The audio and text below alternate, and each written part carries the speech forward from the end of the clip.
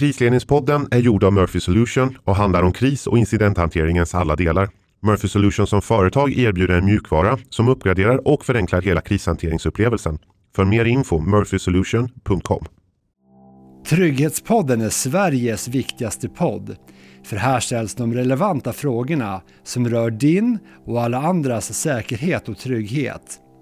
Här hör du om tryggheten för tjejer, om kriminalitet, terrorism och mycket annat.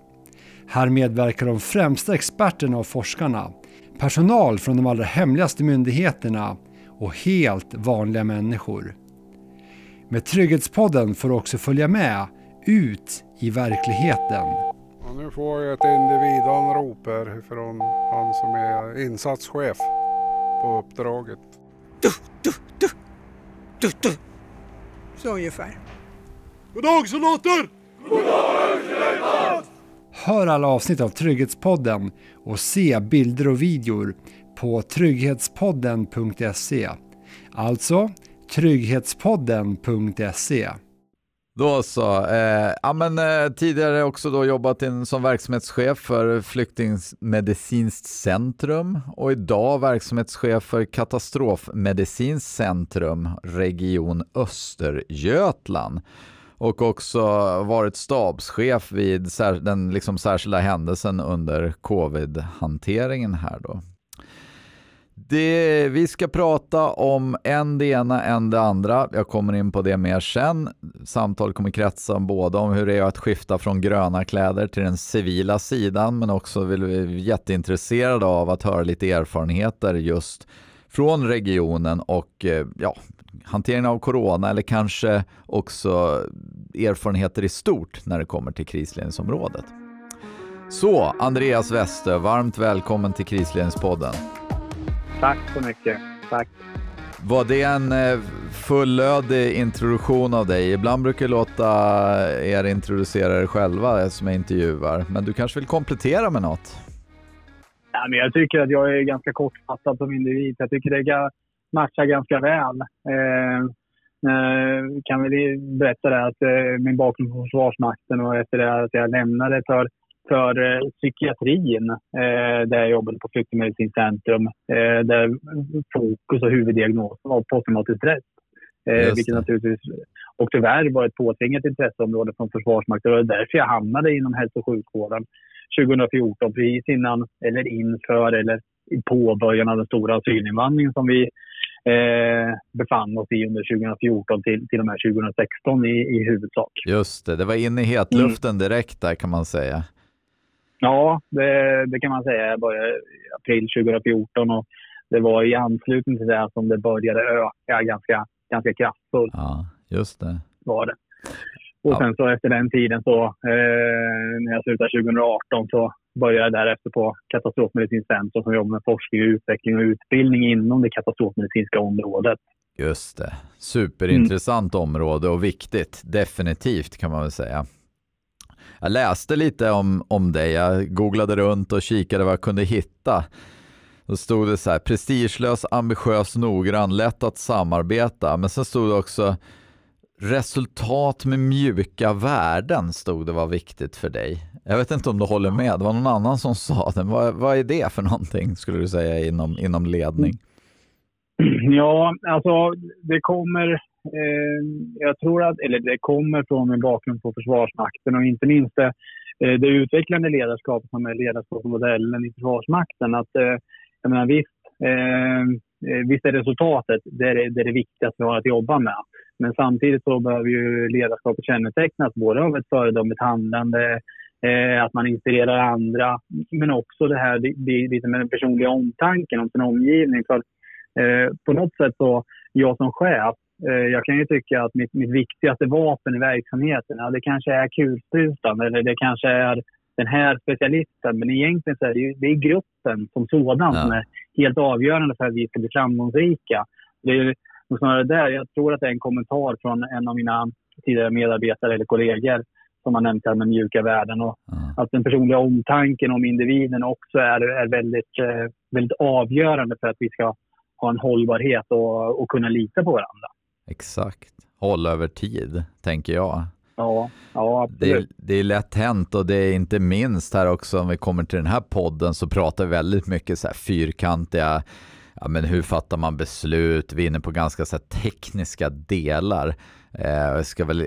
Nu var inte tanken att det här samtalet ska kretsa kring ledarskap och mjuka värden, men det var ändå kul och intressant, och kanske en parameter som ibland lite grann glöms bort när vi pratar ledning, tänker jag. Ja, jo, så är det nog. Och, dels förmågan att vara ödmjuk även i stunder där man känner att det är ens egna område som man har bäst grepp om, men att ha förmågan att ta in information från andra, men också att visa tillit till sin underställda och sin personal och sina kollegor. Ja, exakt. Ja, men det ligger oerhört mycket i. Det får bli ett avsnitt för sig, tror jag. Jag har gått och funderat på det mycket själv, och det hänger så tätt samman, och särskilt om vi pratar längre utdragna händelser och det förtroende som måste finnas där för att det ska funka bra. Men det var kul att läsa. Jag tyckte det var jag hoppades att det skulle vara en bra beskrivning av dig, så fick vi med det. Den känns igen. Det är bra. Att man förändras över tid också. Ja. Men Försvarsmakten fram till 2014, och då kommer direkt min fråga, för det är så här ändå intressant. Jag tror jag brukar ställa när jag pratar med militärer som har växlat över. Men hur är det att komma från Försvarsmaktens värld in i det civila då? Hur var den omställningen? Ja, men den var ganska stor, var den, men den var ju inte problematisk naturligtvis. Att komma från en omgivning där vi hela tiden tävlar med och mot varandra, oavsett om det handlar om vem som springer snabbast eller skjuter bäst, till vem som äter upp sin mat snabbast, eller vem som dricker mest läsk om kvällarna. Så det är den konstanta tävlingen som man hela tiden upplever och sporrar varandra till att komma till en värld som är inte riktigt lika tävlingsinriktad på samma sätt. Där vi inte mäter de här fysiska kvalifikationerna, eller hur man ska säga. Det var den största omställningen, tror jag. Var ingen som ville vara med på den tävlingen då, när du kom in där och ville ha tävlingen vem som käkar snabbast? Nej, man fick väl ändra sina intresseområden något, i alla fall på lunchen. Ja. Så. Men också gå från en organisation där man är ganska duktig på risktagande som en del av den militära vardagen på något sätt. Och samtidigt är man duktig på att riskreducera. Medan civil, min första känsla när jag klev ut till civil, att man var mer riskundvikande. Och tyckte det här med risker var läskigt. Där ska man ska inte befinna sig i närheten, utan man ska undvika det. Men man i Försvarsmakten var duktig på att hantera de risker och ta de risker som nöden kräver. Just det. Är det en kulturellt betingad fråga det där, skulle du säga? Kanske, men jag skulle nog vilja säga att det är en kunskapsfråga och en uppdragsfråga också för den delen. Och kanske också en övningsfråga. För att i Försvarsmakten så får man ju ändå lära sig att hela tiden ta risker och reducera det. Medan man inte utsätter sig på samma sätt, om jag generaliserar det, att man inte utsätter sig på samma sätt för de här riskerna. Så jag tror att om man skulle få in det i ett övningssammanhang eller ett träningssammanhang, att faktiskt fatta beslut utefter antaganden och ta vissa risker för att man uppnår så stora effekter eller det får konsekvenser, så vore det nog framgångsrikt om man lyckas komma vidare i den här riskreducerande och risktagande miljöerna som ändå krävs i till exempel en hög ansträngning, en kris eller vad det än var. Just det. Är det där synonymt för samhället, skulle du säga? Du pratar väldigt generella termer, alltså, men det är en väldigt intressant aspekt. Är det en brist generellt i Sverige, en ovilja till att ta risker, skulle du säga det? Nu ska jag inte tala för hela civila samhället, men om man tar beslutsfattande att undvika de besluten där vi inte är överens eller där vi inte har kommit till konsensus, för att man anser det för komplext och därför vågar man inte riktigt ta de här besluten och gå vidare i de frågorna. Så det kan absolut vara generellt det där. Och att vi kanske generellt är inte tillräckligt bra på att fatta beslut kopplat till antaganden. Vi vill ju förhålla oss till de fakta som vi hela tiden finns till hand. Men vi är överlag inte tillräckligt bra på att fatta beslut angående eller kopplat till de antaganden som vi faktiskt kan göra. Just det. Ja, det klart intressant vinkel. Jag har pratat med flera i podden just kring frågan där man kan säga att beslut tar för lång tid. Och det kan finnas lite olika orsaker till det, men det här är ju ett väldigt intressant perspektiv. Och då menar du att man gör antaganden att det kan innebära risker och då avvaktar man och undviker risken genom att inte fatta beslutet, om jag lite förenklat. Är det ungefär så du tänker? Ja, slutdelen i alla fall. Att man kanske, när man inte kommer till konsensus, att man kanske inte fattar de besluten som man egentligen skulle behöva fatta. Men jag tror att man i vissa delar, alltså i hälso- och sjukvården som jag jobbar i dagsläget, där har man ju svårare att fatta beslut kopplat till antaganden och göra de antaganden också som krävs. Där är ju pandemin ett tydligt exempel där vi inledningsvis inte hade någon, eller viss fakta har man ju att det finns en smittspridning i Kina, att den har landat i Italien, och där gjorde man ju ändå antaganden att den kan förväntas att komma hit. Ja. Men längre antaganden än så var det svårt att göra inledningsvis. Även om man skulle kunna gjort ganska många antaganden under tiden också. Ja. Så när man befinner sig inom ett område som man inte, det är en stor osäkerhet för något helt nytt, då kan det vara svårare att göra de antaganden som man egentligen behöver göra för att förbereda organisationen och förbereda oss själva för att hantera det med ett grundscenario och omfall som omger det här. Just det. Så jag tror svårigheten att göra antaganden är den stora delen. Och sen så, som du sa mot slutet, är att man ibland undviker att fatta beslut när det är för osäkert. Det skulle jag säga, det är en brist. Ja. Ja, men spännande. Och då tänker jag mig så här att det var något du verkligen tog med dig då också från Försvarsmakten in i den verksamhet där du började jobba. Fanns något mer som du tycker, men det här var bra saker, om vi bortser från den här snabbätningstävlingen, så var det andra bra saker som verkligen kom med dig som du har kunnat tillföra regionen med din bakgrund?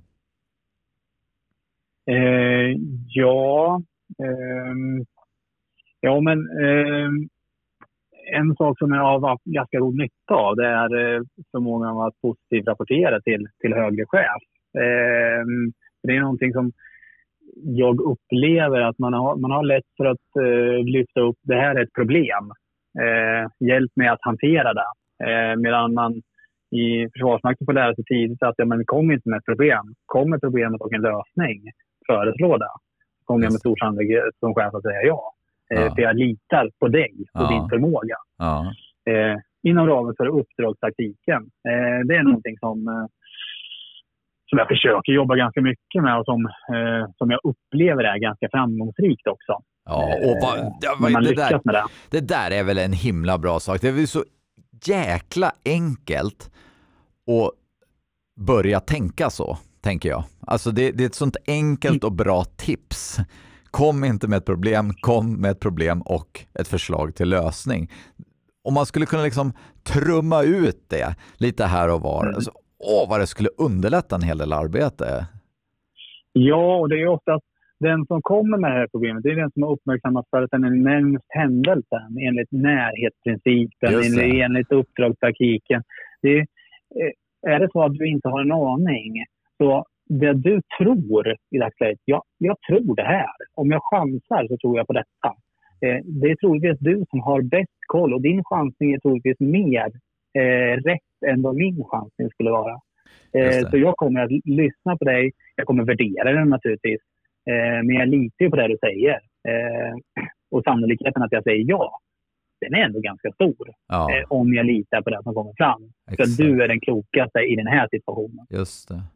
Jag brukar ju utmana det där jag tycker det finns en anledning ibland att överpröva en sån idé. Får se om du håller med mig. Och det ska man kunna tänka sig om man har en stor kris där det händer mycket och där den liksom gemensamma samlade lägesbilden finns inne hos då, om man ska använda det, så den högre chefen. Och så finns en enskild som kommer med några bra idéer här, men det kanske inte är bra för helheten. Eller det finns en större lägesbild hos någon slags överordnad då. Där skulle kunna vara en anledning där man sätter stopp och säger nej men vänta du, vi ser någonting annat här borta som vi måste hantera först. Eller vad det skulle kunna vara en resursfråga. Eller. Håller du med om den? Ja. Det kan vara typiskt ett sånt där det är läge att liksom ändå gå in och säga okej, jag litar på ditt beslut, jag tycker det är en bra idé, men vi ser någonting annat här. Ja, men jag håller med. Självklart så måste det vara så. Är det så att man uppfattar att jag har en bättre lägesbild i helheten här och därför så går jag inte med på ditt förslag. Jag säger nej till det. Men det är det värsta som kan hända att jag säger nej. Eller hur? I den bästa världen så har du kommit fram till någonting som genererar effekt i slutändan och hjälper hela organisationen att hantera delar av händelsen. Just. Så, anledningen jag sa det var just att jag tänker så här, det finns alltid ingen regel utan undantag. Men i grunden och som princip så funkar den ju alltid. Att alltid komma med förslag på lösningar, vilket är extremt positivt.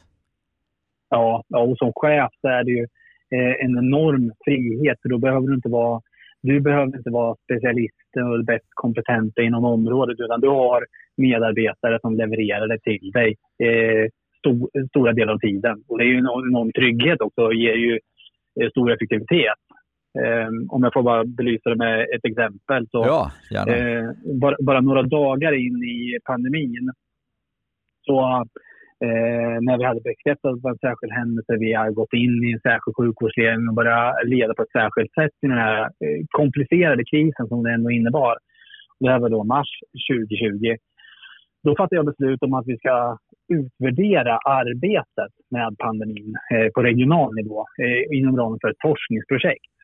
Och det fattar jag beslut om, inte för att jag är den kloka och smarta i det här fallet, utan för att jag har 2 till 3 medarbetare som kommer till mig att vi ser detta, vi skulle kunna göra det här. Och det skulle kunna få de här effekterna. Och visst, jag såg ju massa brister i det här. Har vi tiden? Har vi förmågan? Hur ska vi kunna prioritera det här tillsammans om vi prioriterar pandemin? Men de här 2 till 3 individerna som jag litar till 100% på, där beslutar jag att nej, men jag litar på deras förmåga och att de kan prioritera och anpassa ambitionsnivån efter situationen. Så då sa jag ju naturligtvis ja till det. Det är klart vi ska göra det här. Det kommer få ett stor effekt på den nationella nivån. Förhoppningsvis i slutändan. Och nu, när vi förra veckan kom med slutresultatet i själva projektet, vilken jäkla tur att jag har så kloka medarbetare som föreslår det här arbetet och gör det med sån kraft. Det här kommer ju få ganska stora positiva konsekvenser för oss och förhoppningsvis för andra också. På grund av deras positiva rapportering som de kommer med till chefen. Och som litar på det de säger. Ja, jättebra exempel. Och något som kan vara väldigt svårt att upptäcka själv när man sitter där. Att komma med det utifrån perspektivet, se någonting. Och, bra, väldigt bra exempel. När man har huvudet under vattenytan nästan själv också som organisation. Så är det ju, då släcker man bränder och man försöker återta det strategiska. Men det är svårt annars inom sådana här sidouppdrag. Det är inte den högsta prioriteten att tänka på då heller. Alltså det är enormt viktigt. Verkligen, verkligen. Kanske ett uttryck också för mjuka värden, att lyssna. Ja, lyhördhet och ödmjukhet kan vara värdefulla i det faktiskt. Exakt. Om vi vänder på steken då. Du kunde komma med tankar om kanske då Att inte bara jobba riskundvikande, och du hade också idéer och tankar som var goda kopplat till det vi precis har pratat om. Hade det liksom regionen och den mer civila krisledningen något att ge dig, om jag säger så då? Det blir alltid, man kommer in i en ny värld. Vad kunde du lära när du dök in i det här? Ja, det första jag fick lära mig att jag kanske skulle vara lite mindre spetsig och lite mindre fyrkantig.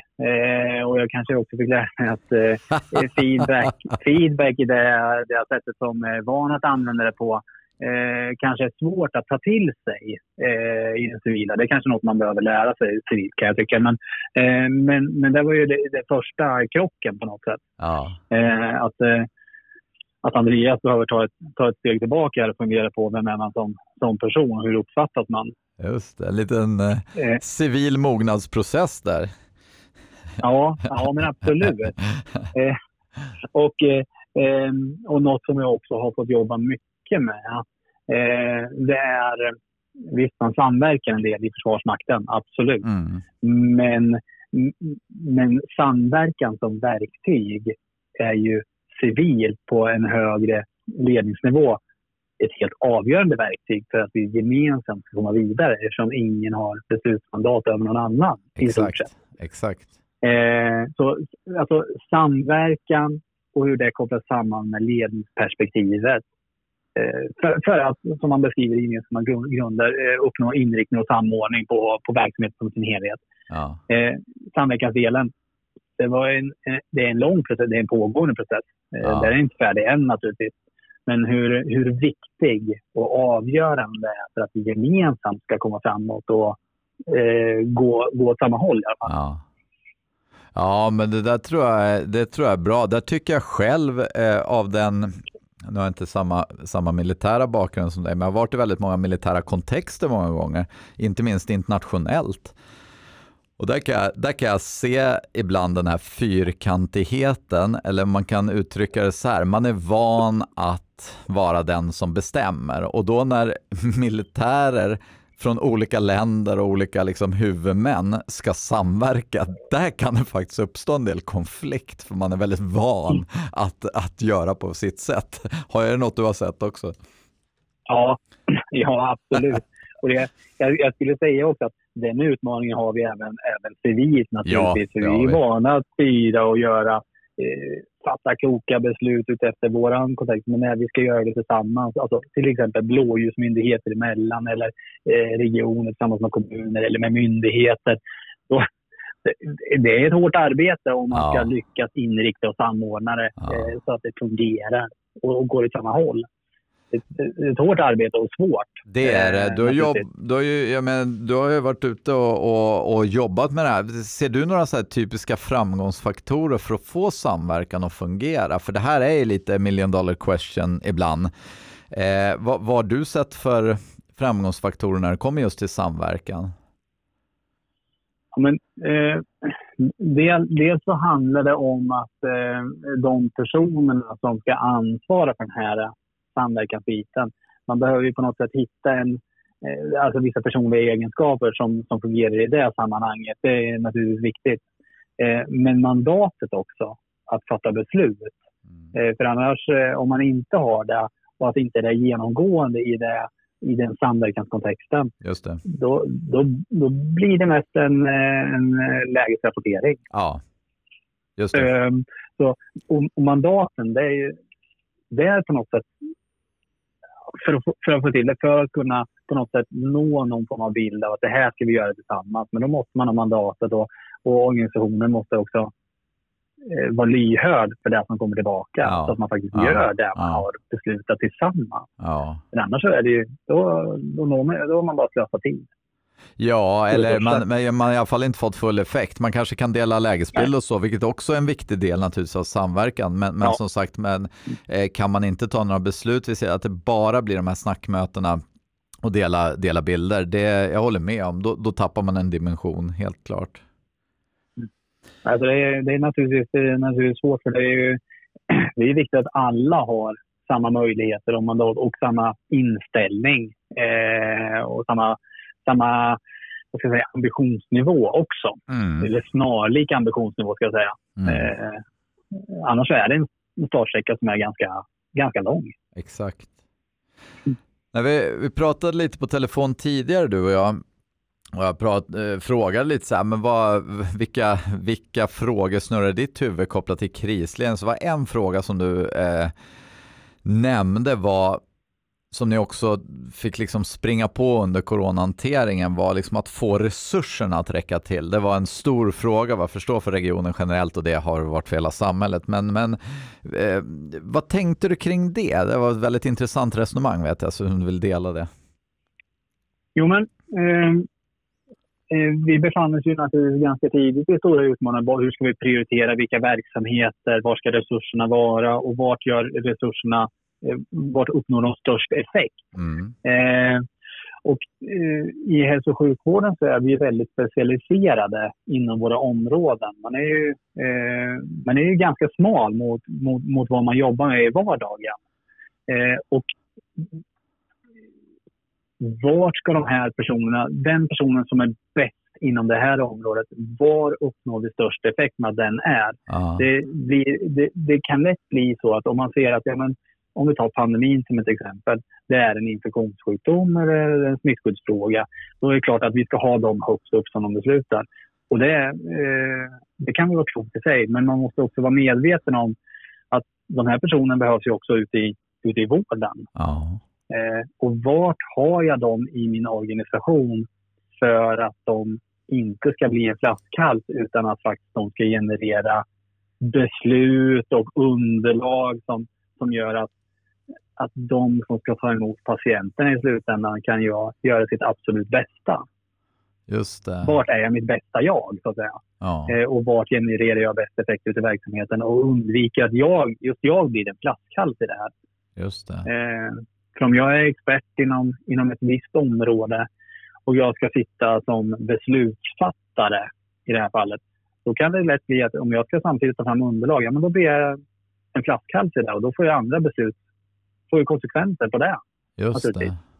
Vilket är ofrånkomligt. Och vart har jag de här personerna på absolut bäst plats? Vart genererar de bäst effekt? Det är inte nödvändigt att den som är mest senior och mest erfaren och kompetent, att den ska vara på ett visst område, utan den kanske behövs mer ute i till exempel vårdverksamheten eller se över logistikflödena, för att det är så himla avgörande. Vart är våra kritiska sårbarheter och var är framgångsfaktorerna? Det avgör ju på något sätt vart de här personerna gör absolut bäst nytta för befolkningen. Just det. Och givet lärdomarna från det nu då, är det något man kan se på förhand, skulle du säga, eller är det från händelse till händelse? Kan man planera bort det där, eller är det något man måste leva med, skulle du säga? Nej, men jag tror att man kan planera in i absurdum, det tror jag. Och jag tror att man ska göra det också. För ju mer man planerar, alltså grundscenarion, grundförutsättningar, strukturer och de bitarna, desto mer kan jag börja se på, men vad händer om följande sker? Potentiella händelseutvecklingar, omfall och de bitarna. Ju mer jag planerar, desto lättare blir det ju att vara flexibel i händelsen och vara dynamisk. Det blir lättare att fatta nya beslut och göra förändringar. Så om jag har en grundplan, jag tittar på omfall, händelseutvecklingar, så är det lättare för mig som beslutsfattare och mig som organisatör av det här att faktiskt göra förändringar i den planen. För då har jag tänkt på de här sakerna och hur det ska gå till. Då går det snabbare också. Just. Så det är ofrånkomligt att man dynamiskt behöver göra förändringar under tiden, det tror jag. Men jag tror att det skulle underlätta om man var längre fram i sin planering. Just det, om man ska omsätta det här till något väldigt, väldigt konkret, så man kan säga så här, okej, men vi lyfter in den här oerhörda kompetensen i staben, för det är viktigt för oss, och helt plötsligt så får vi då en brist ute i verksamheten, och då är frågan, ska personen göra det jobb den kanske normalt gör ute i verksamheten och väldigt viktigt där, eller ska den fortsätta att tillföra liksom staben sin expertkunskap? Är det typ det vi pratar om? Ja, Ja, precis. För det kan ju vara så att man tänker att vi har patienten i fokus och den som är bäst på området ska vara vi patienten.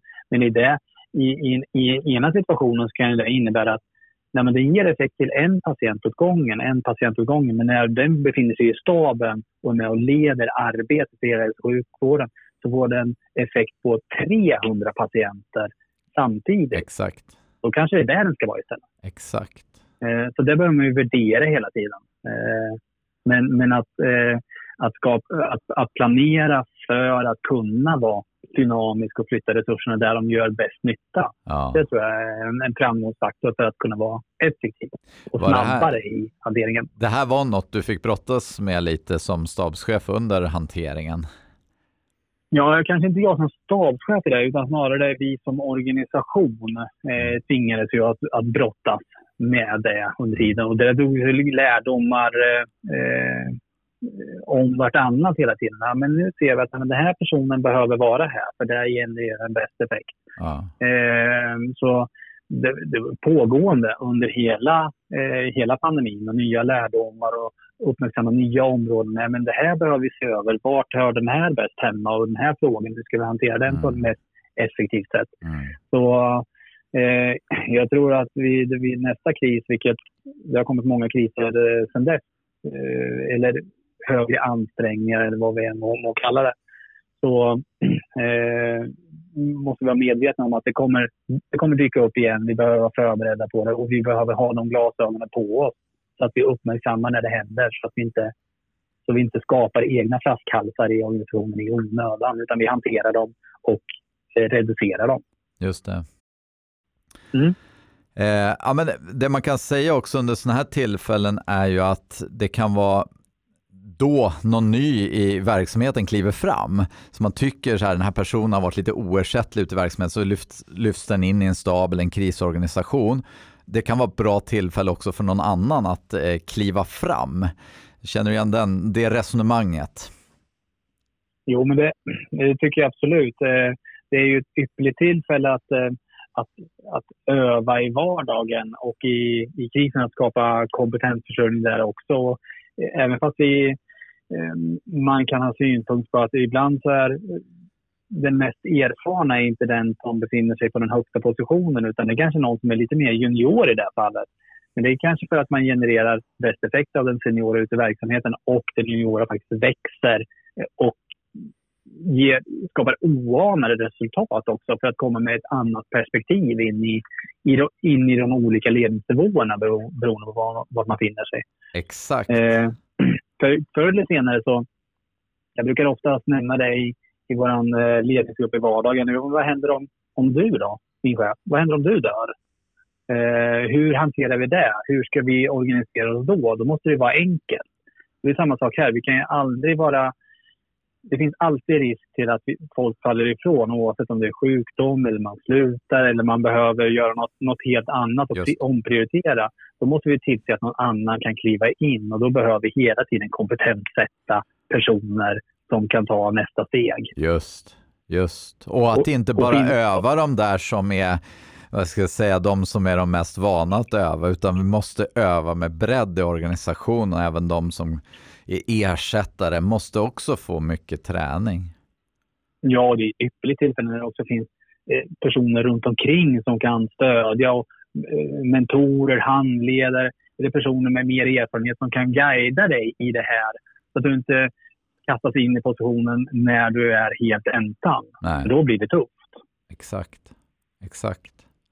Ja, men det är bra. Så man drar tillbaka parallellen igen. Du kommer från en verksamhet ursprungligen då, som övar och tränar och övar igen. Det är en fin erfarenhet. Så hur ser det ut idag? Hur mycket tid finns att öva och träna på de här sakerna? Ja, men jag jobbar ju med en verksamhet som jobbar med forskning, utveckling och övning och utbildning. Så för våran del så är ju det är vardagen. Men om man kollar på, om man jämför med erfarenheten från Försvarsmakten, där man övar alla ledningsnivåer återkommande och de lägre ledningsnivåerna konstant egentligen. De är enormt välövad och vältränad. så är det inte samma utsträckning i det civila. Framförallt inte de högre ledningsnivåerna. Ju högre upp man kommer, desto mer oövad är man. Men det är ju inte, det är kanske inte realistiskt heller att tänka, jag menar att det skulle gå att komma upp på de mängderna. Men om man säger så här lite generellt, funkar det bra eller skulle du önska att här finns det mer att göra? Jo, men det finns det dels. Alltså, om vi tar de olika ledningsnivåerna, om vi tar den högsta ledningsnivån, så är vi ju extremt sällan. Och då är det stora bombastiska övningar. Vi kan prata T4 till exempel. Men det är ju extremt sällan det sker naturligtvis. Och den kritiska sårbarheten, eller det som kan få störst effekter eller konsekvenser, det är ju uppstarten av en stor ansträngning, en kris, en händelse. Som vi egentligen kanske skulle lägga mer fokus på att öva och träna på alla ledningsnivåer. För om uppstarten går bra, då kan du få ganska mycket synergier i det långa loppet. Men om uppstarten går dåligt, då kan det få ganska stora konsekvenser på verksamheten, både på kort och på medellång och lång sikt. Exakt. Det är som att spela fotboll och börja med att släppa in 5 mål. Det är mycket att ta igen sen. Ja, det är det. Så jag tror att vi på de högre ledningsnivåerna måste vi träna enklare och oftare. Bra, jag håller med. Ja, det gör det. Jajamän. Vi kan inte lägga allt ut på T4 och sen så 3 år senare så nästa gång, för då har vi tappat den här förmågan som vi skapar oss. Hälften har slutat och nya har tillkommit. Det räcker inte. Jag tänker också så här, vi kan dra någon som slags parallell. Det är som att alltid då, antingen är det en skarp händelse eller så är det en stor övning och det är då jag ska bekänna färg. Men jag har inte fått någon träning däremellan. Det tycker jag är ett stort glapp generellt. Alltså när vi tittar väldigt mycket på krisledningsförmåga. Sen förstår jag också, det är mycket annan verksamhet som ska bedrivas. Men det här, om man drar ner ambitionsnivån och vi pratar väldigt korta små stötar. Den tiden går i regel alltid att hitta om man vill. Ja, men ta min roll som stabschef i vissa särskilda händelser. Hur bibehåller jag den förmågan? Ja, jag kan ju faktiskt ta fram om vi tar vår stabsmetodik som vi använder som verktyg för att leda det här, för att ha någonting att förhålla sig till. Då kan jag ta upp ett scenario. Jag kan sätta mig med mallen. Jag kan genomföra det under 5-10 minuter. Ett enklare scenario.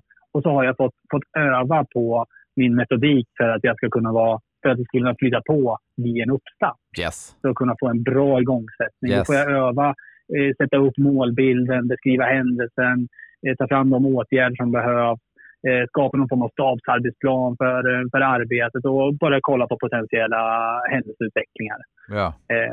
Och sen så skapa alltså alla informationsbehov som man måste ha in och vad man måste trycka ut. Då får jag övning under 5-10 minuter. Jag får den här kontinuerliga. För att i verkligheten så händer det så pass sällan. Ja. Som jag inte bara har grunden och känner mig trygg i det. Då blir ju det också en ansträngning i själva Ja, och det är som fel tillfälle att bara fundera på hur var det när man gjorde. Där slösar onödig tid i en uppstart. Jag håller verkligen med det. Och jag skulle säga det här tycker jag inte bara gäller stabschefer, så gäller egentligen alla funktioner. Att då och då ta fram sin checklista, tänk ett scenario, fundera, vilka delar av de här skulle falla på mig, hur skulle jag hantera dem? Det kan räcka med 15 minuter. Eller man kan sätta sig tillsammans, ta vilken funktion som helst, analysfunktionen. Samla alla på den funktionen, ta ett case och titta på det tillsammans. Shit, vilken bra träning. Ja, så är det. Och men om man tar analysfunktionen som du nämner, något som alltså kan vara så pass komplicerat och svårt som man verkligen behöver öva på för att kunna vara rationell i sitt sätt att analysera det här, så att man inte bara utgår ifrån de erfarenheter man har sedan tidigare. Exakt. Kör intuitionen på det här och sen så trycker vi ut ett beslut som kan gå väldigt bra, som kan gå helt åt skogen. Men att öva det här hela tiden och våga bredda upp och ta in folk ut, alltså om det nu tar det mer och mer tid när jag börjar prata om det naturligtvis, men vågar man ta in några andra perspektiv, ta in någon som inte alls kan det här området, någon som kommer från jag vet inte, handeln ute på stan i det här fallet. Så får man andra perspektiv och lär sig av det. Så det finns så mycket lärande att göra i vardagen och träning som man kan få till. Om man bara är tillräckligt ödmjuk för att förstå att vi måste träna. Vi måste träna hela tiden för vi gör det så pass sällan. Precis, så jag spinner vidare på det här för jag tycker det här är så här, jag brinner så för den här frågan. Jag vet när vi brukar öva ibland, när vi gör de här så här korta träningsdelar, ta kopplat till analysfunktionen.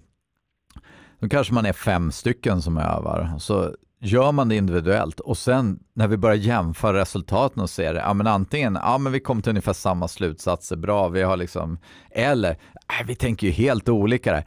Det är ju också väldigt, väldigt stimulerande att jobba med det. Det gör frågan roligare, det gör det mer intressant, vi kommer djupare och vi kommer få en större förståelse för alltihopa. Vilket vi vet också är så här extremt positivt för att funka bättre. Alltså vi blir mer kompetenta som grupp. Ja, man lär sig av andra. Så det är samma som om man står som instruktör, så lär man sig av de deltagarnas framgångar och brister. Man bygger på de erfarenheterna. Ja, det var någon bok vi fick läsa när jag gick på Försvarshögskolan där det stod någonting i stil med att den dumma lär av sina misstag medan den smarta lär av andras misstag. Ja, just det. Och om du övar på olika håll och får lära dig av vad de andra kommer fram till, så har du helt enkelt med hjälp av andra breddat din egna förmåga. Exakt, eller så är man för feg så man inte vågar göra några misstag. Man får inte glömma den dimensionen heller. Nej, misstagen de är ju ofrånkomliga och de är ju också lärande. Exakt. Så ska vi se till att misstagen inte kostar liv. Nej, men hur va? Absolut, men det är där vi har träningen är till för.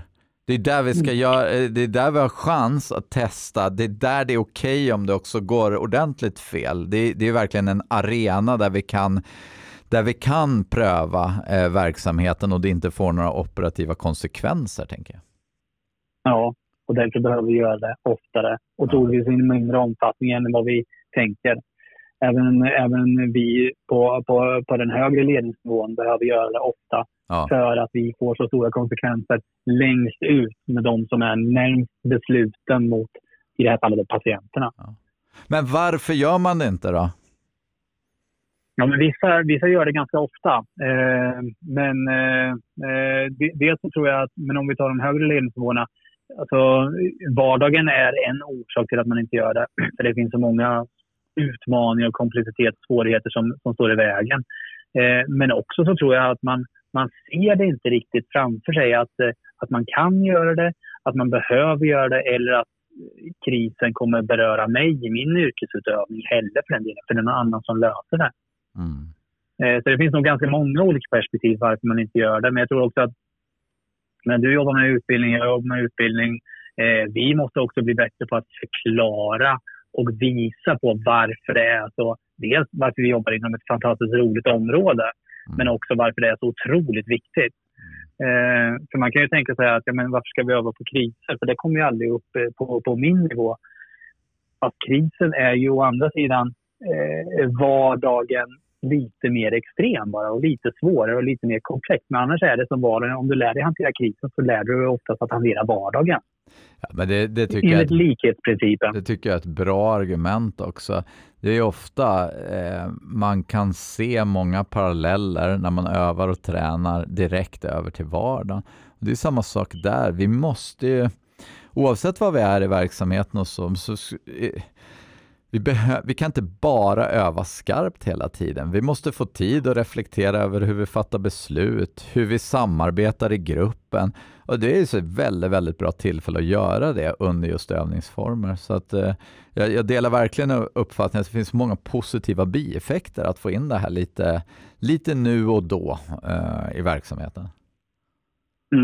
Ja, det gör det, och det behöver inte vara så komplicerat som man tror. Men man kanske behöver andra sidan få hjälp med vilka verktyg, eller hur jag rent hur jag kan möjliggöra det för mig själv och för min grupp och för min omgivning. Och där kanske man behöver lite stöd också. Exakt. Ja, Andreas, det var mycket intressant att diskutera med. Jag sitter och funderar på vad jag liksom tar med mig av det här samtalet. Men jag hade så här, dels tyckte jag det här vi började med kopplat till risktagande eller riskundvikande, och det ska naturligtvis inte blandas ihop med våghalsighet eller så, utan det handlar om medvetet risktagande och då också riskreducerande, att arbeta med det. Visst förstod jag det rätt då? Ja, men nej, precis så. Du missförstod mig helt rätt. Nej, men precis. Det tycker jag är en sak som tänker många lyssnare som jobbar med krisledning kan vara en bra reflektionsfråga och fundera över. Hur ser vårt risktagande ut? Hur benägna är vi att faktiskt fejsa risker om det är viktigt för oss? Eller är vi som organisation lite riskundvikande och på så sätt kanske missar möjligheter och kanske blir sena i beslut av den anledningen? Det kan vara en väldigt bra reflektionsuppgift att ta med sig. Ja, och du var ju inne på det också, att undviker man att fatta beslut, risken finns ju att man undviker att fatta beslut. Ibland så fattar man ju beslut om att inte fatta beslut också. Ja, absolut. Sen ibland kan det ju naturligtvis vara bättre att fatta ett dåligt beslut än att inte fatta något beslut alls. Också för den delen. Exakt, det sitter i militära generna. Men jag frågade en annan militär om just det uttrycket, och då sa han så här: så länge det är ett medvetet val, det kan vara ett medvetet val att säga vi väntar med att fatta beslutet. Och det är ju också en form av beslut. Det viktiga är att man tar ett beslut, och det beslutet kan vara att vi avvaktar. Men det ska vara ett aktivt beslut, mer så. Ja, precis. Man ska inte undvika att fatta beslut, utan man ska göra det. Då tar man ett aktivt beslut och säger vi avvaktar, och det är det vi tror är bäst i läget. Ja, bra. Och ibland, jag delar också din uppfattning, ibland är det betydligt bättre att ta ett beslut och se vart det tar vägen än att inte ta något alls. Och det ser vi inom improvisationen, och man kallar för så här utforskande improvisation, där att ta sig an uppgiften är en del av problemlösningen. Och det innebär att vi måste pröva olika sätt att göra det på. Några av dem kommer vara fel. Men vi kommer aldrig kunna sitta och planera oss till där eller fundera ut hur vi ska göra, utan vi måste börja pröva sätt att göra det på, med vetskapen om att ibland kommer det då bli fel. Det är ju det är en del av problemlösningen, så att säga. Ja, och man får inte glömma bort det. På en ledningsnivå så kanske, om man då undviker att fatta beslut och inte vågar gå vidare i det, då kanske de på ledningsnivån under väntar på att någonting ska hända, och då blir ju hela organisationen passiv. Exakt. Och då har vi tappat kontrollen. Exakt. Ja, och att vi inte får några effekter. Nej, men helt riktigt. Ja, men mycket bra. Det där tycker jag verkligen en bra och viktig reflektionsfråga för många grupper att göra. Att fundera lite över riskaptiten och framför allt fundera över, är vi riskundvikande? Det tycker jag var det var ett bra uttryck. Härligt. Ja, bra. Kul att prata med dig, och vad spännande att höra både lite från den gröna sidan och från regionsidan, och hur det faktiskt finns så mycket synergier över att jobba mellan båda disciplinerna, kan man säga. Jag tycker det är jättepositivt och kul att du från då kanske har varit den här lite fyrkantiga feedbackmaskinen har nu anpassat dig till en civil krisledning med kanske intryck också av samverkan. Ja, precis. Jag har halvt anpassat sig i alla fall. Där du säger, man får heller inte glömma bort att vi i vår krisorganisation, eller vad det än må vara, kan ju faktiskt ibland vara beskärda av att ta in någon helt ifrån något annat område. Exakt. Som kan faktiskt lösa arbetsuppgifter. De kan lösa våra problem utifrån helt andra perspektiv. Lösningar som inte vi ser. Man får inte vara rädd för det heller. Nej. Oavsett om man pratar om militär civil, men det finns andra också som kan lägga ett helt nytt alster på det här faktiskt. Exakt. Ja, men supertack att vi fick sno en timme av din fredag morgon här. Det var ett jätteintressant samtal, och Jag själv som sagt tar verkligen med den där och jag har några saker till som jag ska fortsätta fundera på efter det här samtalet. Jag får önska dig en trevlig helg och på återhörande. Ja, absolut. Tack själv och ha det bra. Tack.